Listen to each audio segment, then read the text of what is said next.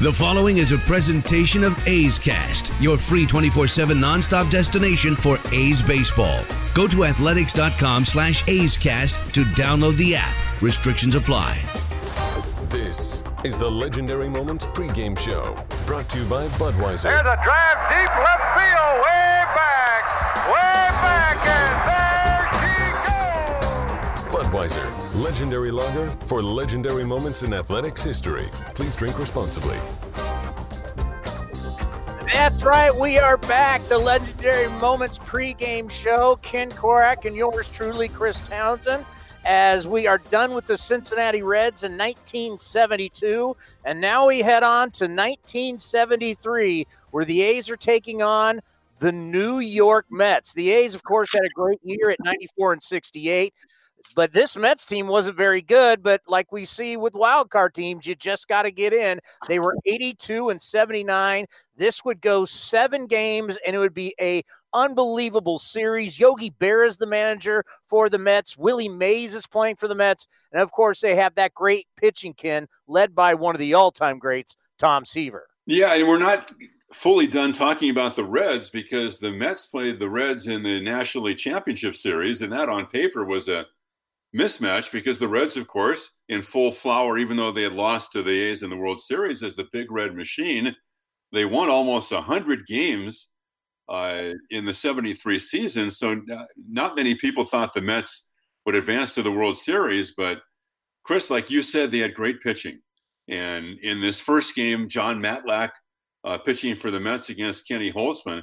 One of the things, of course, both teams, like you said, had great starting pitching, but if you look at the pitching matchups, you would have to say that Catfish was the A's ace and Tom Seaver was the Mets ace. But because both teams played 5, now they played best of 5 back then in the division series, and because both those series went 5 games, Seaver pitched the 5th game for the Mets and Catfish pitched for the A's. So they wouldn't match up, and they would match up twice in the World Series, but not until Game 3. And, you know, you think about Kenny Holtzman and watching him pitch in the last series in 1972, just a tall, fluid left-hander who's a terrific athlete. And, man, did he fill up the strike zone. He had a terrific breaking ball, but as, you know, Ray Fosse tells us all the time, he'd go out there and just challenge you fastball after fastball, then sometimes would take some of off and throw what they call a BP fastball, which is kind of like a changeup. Kenny Holtzman won a lot of big games for the A's in the postseason. Huge trade, of course, before 72 to get Holtzman from the Cubs for Rick Monday. And, Chris, you've talked about the difference, and it's one of the interesting things about watching these games, and that is all the differences in the way the game has evolved. If you look at Holtzman was 21 and 13 in 73. He made 40 starts.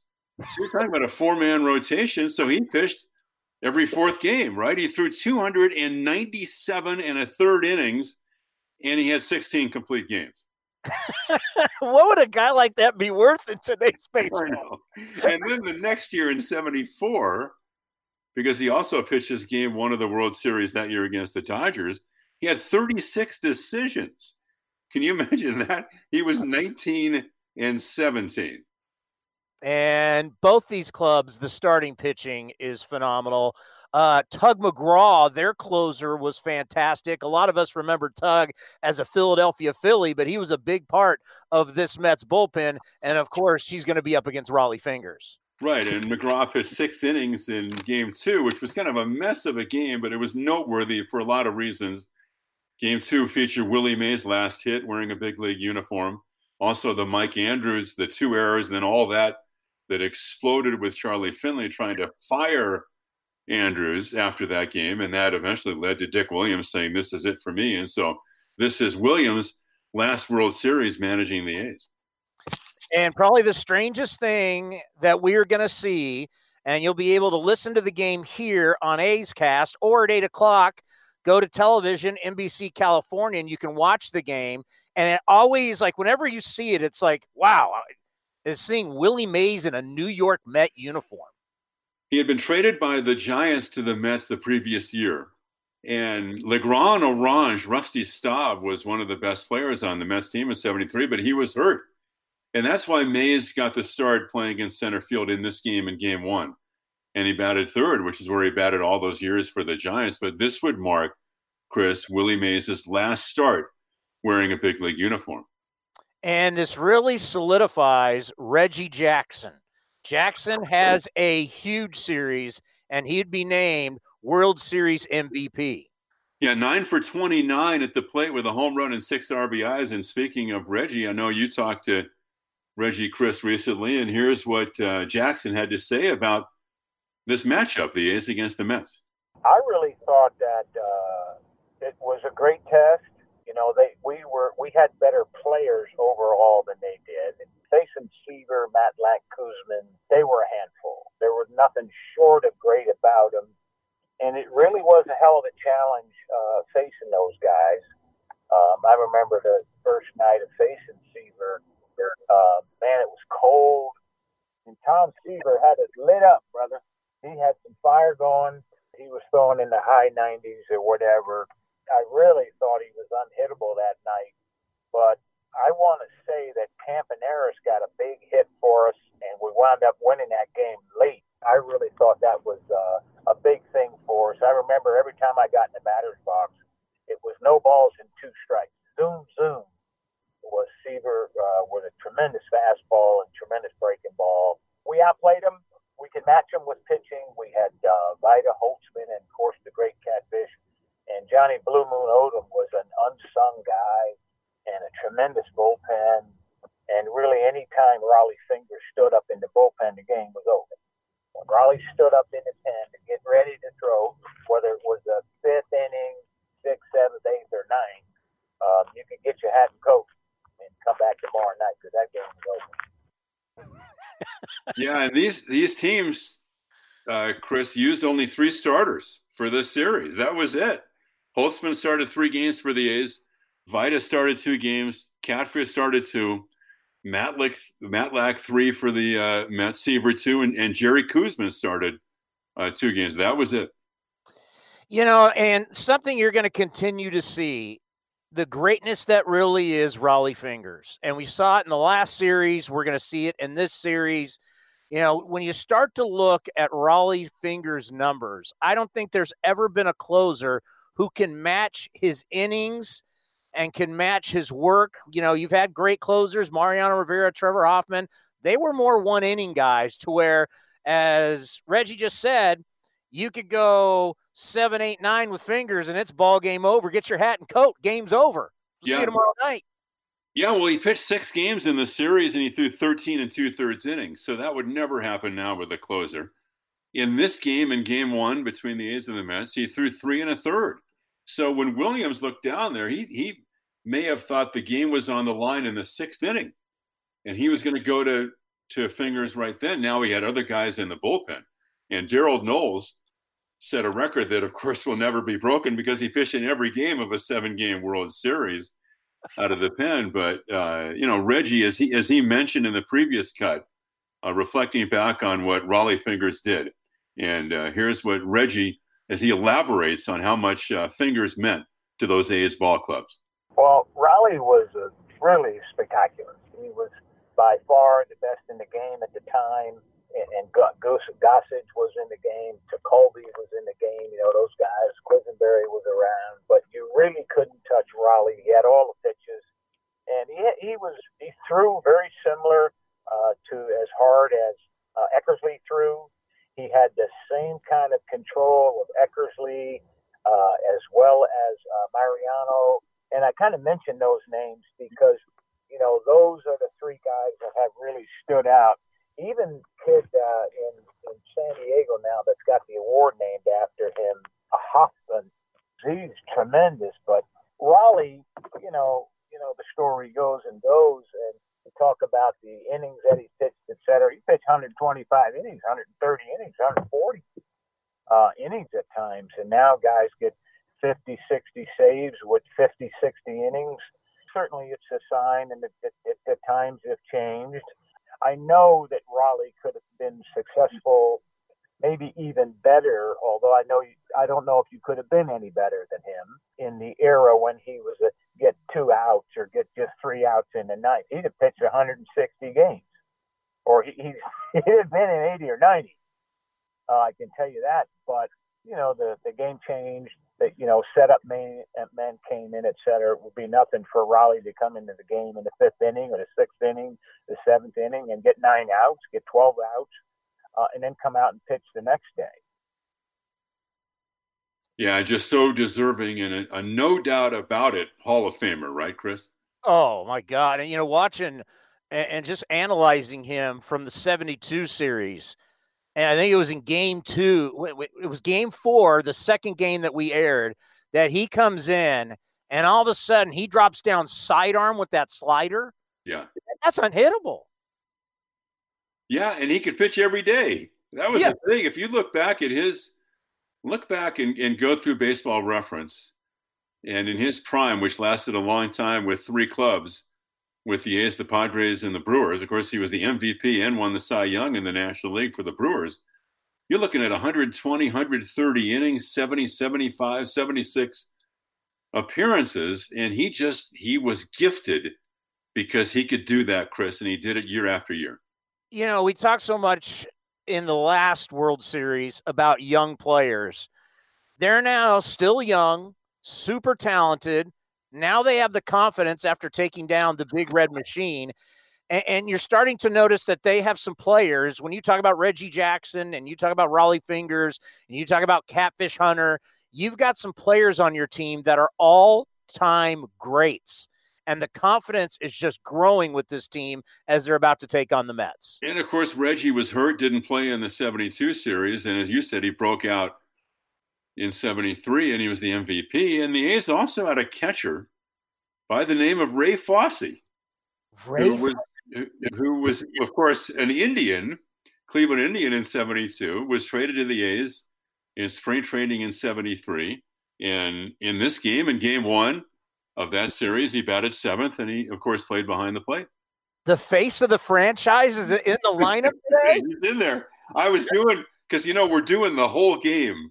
Like Ray and I are doing this side-by-side radio broadcast on Thursday. So I've been watching a little bit of the game, and I've got my scorebook out, like just doing a game, like regular. And I'm writing my lineups in yesterday, and I'm writing Fosse on my lineup sheet, batting 7th and catching. I've worked with him for 25 years, and now we're doing this game together, but he's in the game that we're doing. That'll be on Thursday. That's going to be absolutely classic. You in Las Vegas, Fosse in Arizona, talking about the 1973 World Series. And we're going to try to do the game, and then we're just going to, of course, we'll have Ray's analysis, which I think is really going to be cool because there were so many interesting things that he can break down for our listening audience on Thursday. No doubt. And we still have to hear from Howie Rose, the voice of the New York Mets, and, of course, equipment manager. And you talk about the other face of the franchise, a guy who's been around since 1968, the great Steve Vucinich. That's all coming your way right here on Legendary Moments pregame show on A's Cast. Today's Swinging A's game is brought to you by Budweiser. Budweiser, legendary lager for legendary moments in athletics history. Please drink responsibly. This Bud's for the Magic, the Athletics, the Giants. In support for everyone affected by the ongoing pandemic, Budweiser created an emotional 60-second video that champions the best of the American spirit called One Team. The spot is a tribute honoring the everyday people of America who are rising above the call of duty to help in the wake of the COVID-19 health crisis. From doctors and nurses working tirelessly around the clock to grocery store clerks working in today's new normal, Bud's film reminds us that we are all one team and that America is at its best when its people come together to make an impact for their local communities. To watch the video and learn more about how you can help, go to budweiser.com/oneteam. Chevron and its brands are committed to reliably providing fuel to customers, even during an emergency. The safety and health of workers, customers, and the communities where Chevron operates are primary concerns. In Northern California, Chevron and Texaco stations are open for business, supplying quality fuels in a safe manner. Right now, staying connected is more important than ever, and fast, reliable internet from Xfinity can help. We have plans to fit every budget, with speeds up to a gig. all at Xfinity.com. We'll ship you a self-install kit on us to make setup quick, safe, and easy. No tech visit required. And our simple digital tools will help you manage your account online. At Xfinity, we're committed to keeping you connected. Find great offers and value today at Xfinity.com. Restrictions apply. Actual speeds vary and not guaranteed. Hi, I'm Kathy Adams, president of the Oakland African American Chamber of Commerce. As the impact of COVID-19 grows, OAACC believes it is important that the African American community hears directly from us in regards to mitigation efforts you may enact to reduce the risk to your family and loved ones. Recent data reveals African Americans are dying from COVID-19 at disproportionate rates than other groups. Experts cite diabetes, hypertension, heart disease, and lung disease as factors. It is imperative that we institute safeguard measures listed on the OAACC website. We will be conducting virtual forums with African American experts sharing how we must conduct ourselves during this pandemic. OAACC has taken up the mantle to be caretakers for our community. Visit us at oaacc.org. Here's the pitch to Mike Epstein. There's a drive, hit deep to right field, way back, and it is gone! Home run, Epstein! 3-2 Oakland. This is the Legendary Moments pregame show, brought to you by Budweiser. Chris Townsend and Ken Korak getting you ready for Game 1 of the 1973 World Series. But Ken, you brought up Game 2, and I saw this. Curt Gowdy described the game where the Mets won in 12, 10-7, the longest and weirdest game in World Series history. A lot of people have talked about it as being kind of a disheveled game. It wasn't a real artistic success as a ball game. Willie Mays, who was 42, and I think he told people after the second game, after that game, that he'd retire after the end of the World Series. Remember, he had a really tough ninth inning in the field defensively. He tripped rounding third base. He did get a big base hit in the 12th inning as the Mets eventually would win the game and even the series. Then there was that play in the 10th inning that Foss has talked about forever with Bud Harrelson and the play at the plate. There's this great debate. Did he tag him or didn't he? And, of course, if you ask Ray, obviously it's pretty clear. The legendary Augie Donatelli is the plate umpire. Willie Mays is on deck and pleading with Donatelli to call Harrelson safe. The call was out. But it was an unusual ball game. It wasn't I guess it wasn't artistic, but it was dramatic, if that makes any sense. Don't tell Howie Rose that Ray Fosse tagged him. Right, exactly. He says, watch the replay in slow motion. Well, Howie, the longtime radio voice of the Mets, does a great job. And, of course, back in 73, he wasn't broadcasting. He was a young man back then. And he talked about this Mets team, and you had mentioned, Chris, that they won just 82 games in the regular season. So how did they get there? How did they get to the World Series? Because it all came back to the pitching. You know, the Mets were able to throw Tom Seaver, Jerry Koosman, and John Matlack as starting pitchers in that World Series. Never mind the controversy about whether Stone should have started Game 6. But, you know, you had those three starting pitchers who were, in some cases, dominant. And then you had Tug McGraw, who had a terrific last 2 months to the season working out of the bullpen, and, you know, some depth on that staff that included Stone and Ray Sadecki, and it made for a difficult pitching staff to hit against. And then, you know, Rusty Staub, even though he'd been injured in the League Championship Series, had a great World Series offensively, and, you know, Felix Millan was a pain in the neck, of course, if, you know, trying to defend against him, the way he choked up on that bat and can spray it all over the place. Cleon Jones and others, and, you know, it was a pretty good team, but, you know, the A's were in the middle of a dynasty. Yeah, no doubt. You know, one other thing we should mention too, Chris, and we've talked about the A's pitchers and their hitting prowess. As we said on the show the other day, 73 was the first year, was the advent of the DH. But for whatever reason, I don't remember exactly the rationale, there was no DH used in the World Series. So even though you had the DH, and the A's used it all year, the A's pitchers hadn't hit all season. In 73, 74, and 75, there was no DH in the World Series. And in fact, Holtzman would be, now this game is another typical A's postseason low-scoring game, which they won 2-1, and Holtzman scored the first run of the game for the A's after doubling and eventually scored on an error by Felix Millan on a ball that was hit by Campaneris. And, you know, Catfish loved to hit, Vida loved to hit, Holtzman loved to hit. So the fact that they got to get back in the box, I bet those guys were thrilled in 1973. Yeah, no doubt. And, you know, you mentioned Yogi. We had the matchup in 72, the managers with Dick Williams and Spark Anderson. Now you've got Williams and Yogi Berra. How about that? Yogi Berra, all those years, one of the faces of the Yankee franchise for years, managed them for 1 year in 64, and they lost in the World Series of the Cardinals. That was his lone year managing them back then. But Gil Hodges had managed the Mets the amazing Mets when they won the World Series in 69. Now they're back in the series in 73. And it's Yogi Berra and Dick Williams matching up as the two managers. When you come to a fork in the road, take it. Speaking of Williams, as we've been saying, of course, this would be his last World Series, his last week and a half really managing the Athletics. He would go on to manage several teams for many more years. But Steve Vucinich, longtime A's equipment manager, has been with the A's since the beginning of the franchise in Oakland in 68. And he talked about Williams and what Dick Williams meant to the A's club.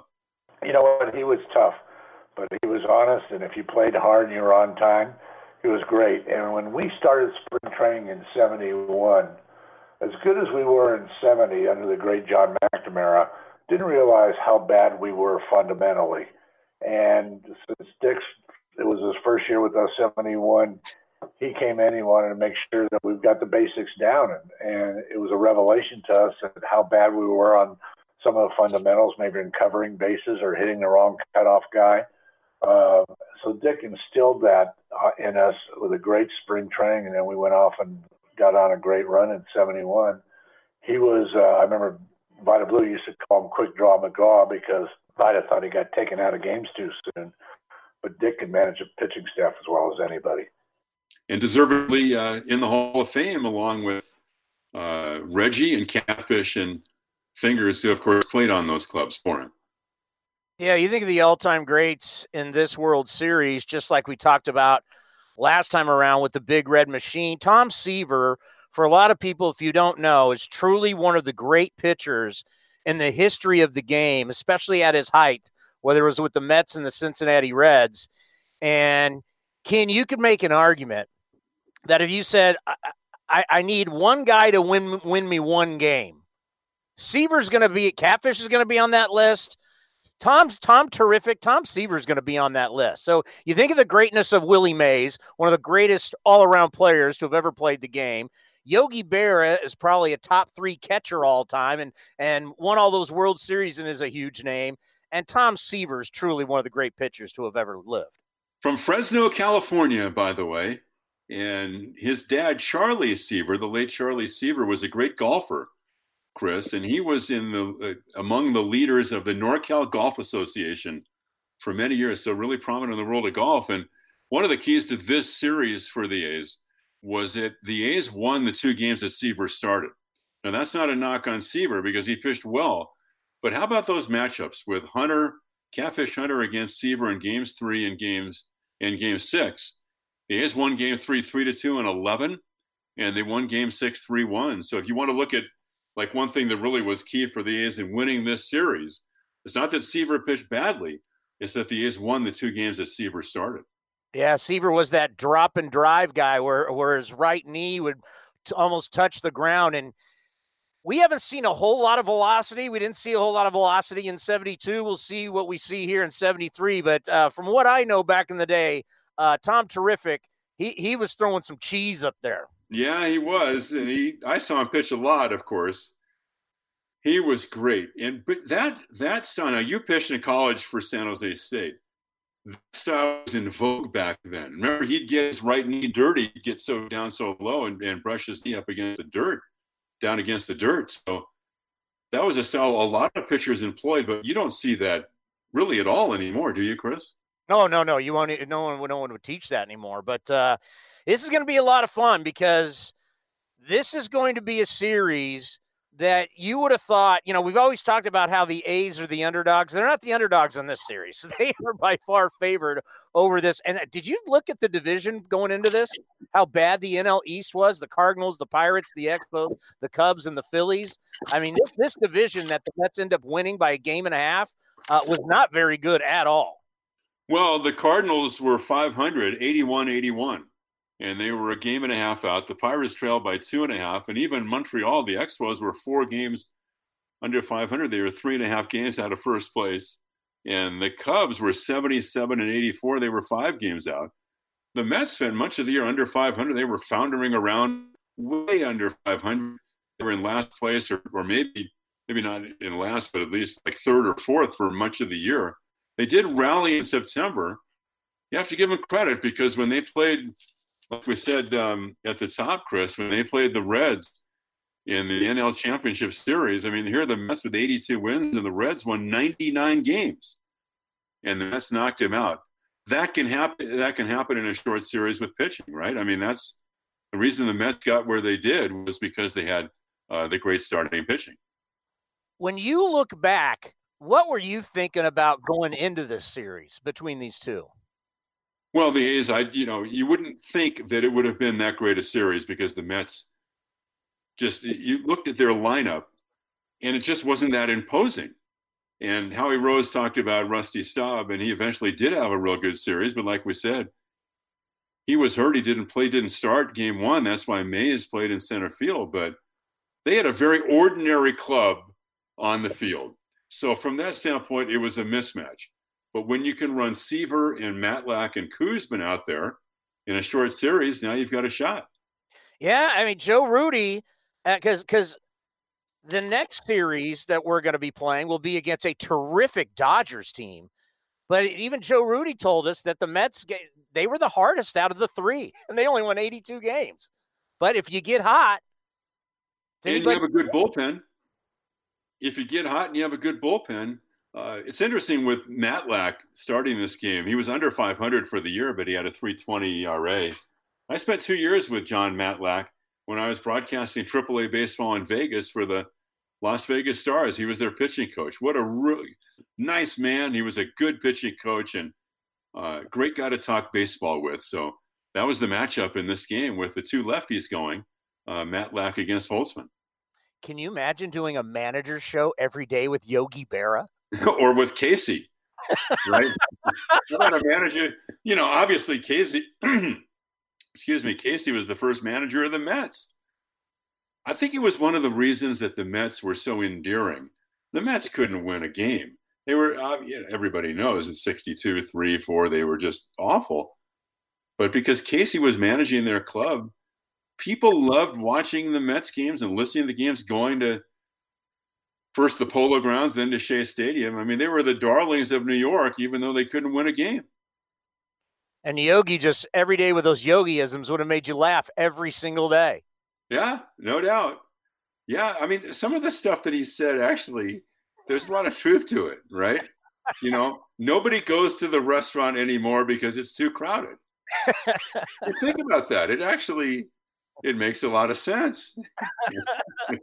Well, I'm really looking forward to seeing, because when we talked to Reggie, we joked with him about his relationship with the New York media, because, they're like, you're coming to New York to be something. And he's like, no, I've won 3 World Series. I've won an MVP. I'm a World Series MVP. I'm bringing my star to New York. And he was right. The straw that stirs the drink. No question about it. And he earned it too. Yeah, well, if you can back it up, right, more power to you. And this is the start of the nickname Mr. October. Yep, no question. No doubt. So it was Campaneris leading off at short, Rudi in left, Bando at third for the A's, Reggie batting fourth, played center field because the A's were facing a left-hander. And so Jesus Alou, Matty Alou had played for the A's the previous year. Jesus played right field in this game. Gene Tennis at first, then Alou, Fosse catching, Dick Green batting eighth at second base, and then Kenny Holtzman on the mound for the A's. Okay, so tomorrow we'll be back with A's Cast Live from 1 to 4. And then Thursday night, you and I will be back from 7 to 8 o'clock. And then it's going to be you and Ray on the call of the World Series between the Mets and the Athletics. Let's hope someday we can call one for real. Huh, Chris? Yes, that would be nice. We're going to have a lot of fun doing that on Thursday. But if the A's could get there with this current group, they might have a shot one of these years. I wouldn't mind a ring. Yeah. You have a great night, my friend. Okay, buddy. Thanks. The great Ken Korach, Legendary Moments pregame show. That's it for us. You can stay here and listen to the game on A's Cast or go over to NBC Sports California and watch Game 1 of the 1973 World Series. Enjoy, everybody, and have a wonderful and safe night. This has been a presentation of the Oakland Athletics.